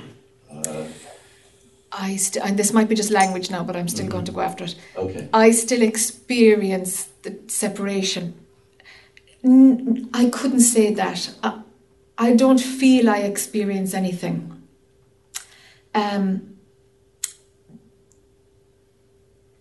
Yeah, I don't feel. It's like things happen and things pass through, and events happen, but they're only an event if the labeling mechanism comes in and calls them an event.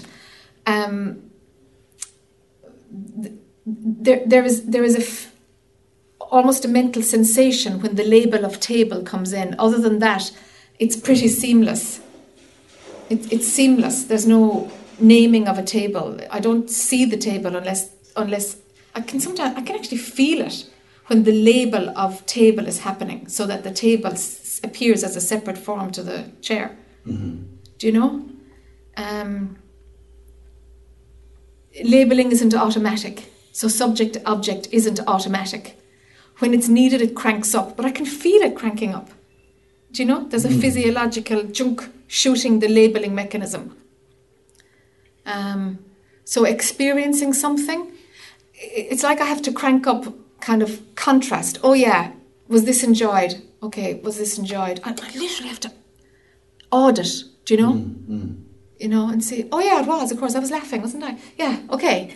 It's that stupid, you know? It's like, and I think it's because my path was very extreme, you know? I tend to be very extreme, like. Mm-hmm. So I kind of went too far. I know I burnt out too much. I know I did. So I'm trying to, the learning curve now is to pull back, he laughs, is to pull back to see, well, you know, certain mechanisms maybe didn't need to go at all. Let's see. Mm-hmm. So if I pull them back in now, is there a more of a middle path that is navigable for folks? Mm-hmm. Do you see? But there's no harm in it, you know, there's no harm in it, it's just how it works, you know. Yeah. But it's interesting to see, gosh, yeah, that is the labeling mechanism, and you know what, you can function just fine. You mightn't participate all that deeply, but you know, you don't miss anything. There's no absence of anything. Right. There's no absence of lack of participation, and you know, I could say something is experienced, but there's nothing is registered as an experience, you know. You know, they don't kind of leave an imprint. Things that happen don't leave an imprint. So there isn't the sense of experiences accumulating or being had or... But is there a certain quality to it? The quality of to experience or to what is the perspective? To what is. Gosh. To what is? No, there isn't. It doesn't have a quality. There's not joy or peace or happiness, love. As the trajectory moves towards duality, the qualities kick in. Okay. But from what I am, no, there's no quality at all. There's nothing that I could label. Just the unlabelable. Do you know? Yeah. It's like beyond all of that. Mm-hmm. But somehow there seems to be kind of a... In the illusion, there sometimes there's almost a sense that there's like that there's a hole someplace, an energetic hole. Do you know? It's like mind has created this idea that there's like a leakage. You know, there's a point, and what I am is outside of all of it. Mm-hmm. You know, but somehow, some echo of it got in through the hole and is here. Mm-hmm. Do you know? Mm-hmm. Echo is a good word. It feels like an echo, you know? That's what it feels like, even though it doesn't make a sound and all that, but this is mind putting a label on some kind of knowing that somehow is here. Mm-hmm. Somehow it's here. And it's not just another idea, another concept. It's totally not that. It's not of a conceptual nature at all. It's not of this, of here. Mm-hmm. But it's what is. It's what we are. It's all of it. It's the only thing that is. Mm-hmm. Then on the trajectory from when the echo to here. Yes, there's peace and there's joy and there's love, for sure. And do you have a free choice about where on the trajectory you like to sit? No, I'm outside of all of it. Or when you say as you come down, you start to feel. Yeah, it's like, yeah, but I'm not. Is there something that can decide that? God, that should be very deep into Maya now, wouldn't it? Hanging out in one zone or another. No, there's no editing of what's being experienced. Mm.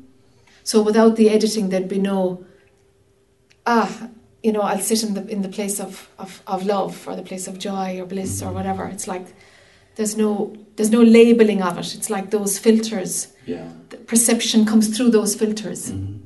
Perceiving goes through those filters, you know? See, in my case, I feel that, I've read and experienced everything until I figured it's nothing I'm going to learn. Yes. If it could be learned, yes, I would have had it a long time yes. ago. So you give that up, and then the learning almost feels like it's a resistance. Yes. Because it's something that the mind keeps going over. So you let go of that. I almost feel, I don't know if you know the performer Leonard Cohen. Yeah. He has a lyric that says you lose your grip and then you slip into the masterpiece. Yes. It almost feels like I could, or something could, just sort of take the fingers off. Yes. And I could slip there. Yes. But I'm almost feeling like I'm the one preventing that from, that I could do it. Yes. Or it could happen. Yes. But there's something, it's not to say that at this point I feel like I want to get someplace where, or no place. But I can't do it. I almost feel like I could. Yes. But I don't want to, or I'm afraid to. Or there's a resistance. What's the resistance? Tell me about the resistance. Let the resistance talk. It's the,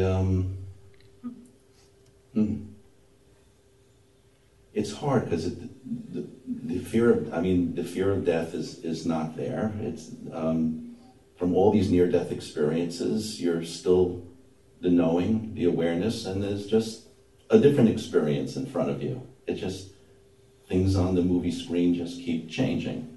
So changes of experience, that's not it. Yeah. So I think it would be my disconnection from everything. I wouldn't feel connected. Okay.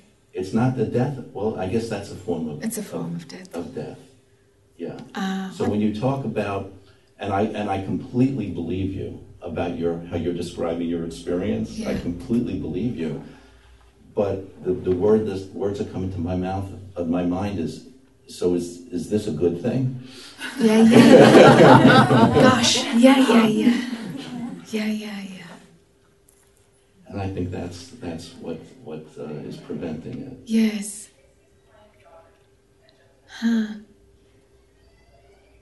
So what would you say to that? Yeah. The connection goes, but disconnection is not its replacement. Disconnection and connection are the same thing. They both, they're just opposites, and they are both in the duality place. Mm-hmm. So when there's no connection and we're leaving duality, it's not disconnection out there. Disconnection is in here as another experience. So mind will set up, gosh, disconnection would be awful. But disconnection is not possible outside of all of it. There is no disconnection there. Because there is no other thing to be disconnected from. So that's the mind's last. Yes, that's its trump card. That's its trump card. Yes. Okay. The fear of disconnection. Mm-hmm. Would it be nice or not nice? Would it be good or not good? You gotta say, you know what, let it be crappy. I'll take it anyway. I'll take it anyway. Because good or not good, that doesn't apply either. It's just like clearly how it is. And it's neither good nor not good. It's those things apply to a cup of tea or something, you know? So when you're teaching, then the people that, like a Rumi, or the people that are connected to the realm of not interpersonal love anymore, it's more devotional love, or divine love. Yes. Your teaching goes beyond. I'm saying go, you have to go beyond anything you can name. Right. And then it's all accessible, and then the energy of what you are moves through all of it, and you know what? You've got no control over it anyway, so it just plays the way it does, and sure, that's enjoy the ride. Okay. Do you know? Yes. But to make anything a goal, and I'd put money on it that there's no way Rumi could have spoke from that energy of love without being on the other side of it. Knowing it totally from the back door. There's no way. He knew it too well. He explains it too exquisitely. It's like, no. He couldn't have been. He couldn't have had a value on it. It would have been stinky. He couldn't have been caught in it. He couldn't have been caught in it. No, couldn't have been. Yeah. He must have been on the other side of it. But you can't talk about the other side of it. You know. I mean, how can you talk about the other side of it? You know? Right. But he must have known it from the other side, to know it totally, to be able to bleed it through with that efficacy. He was pushing it from behind. You know? Yeah, that makes sense. Yeah. Okay. Yeah. Okay. Well, all right. Thank you very much. Thank you too. Is it lunchtime? Yes. All right. 12:35. 12:35. Grand job. Are you okay to break for lunch? Okay, let's do that then.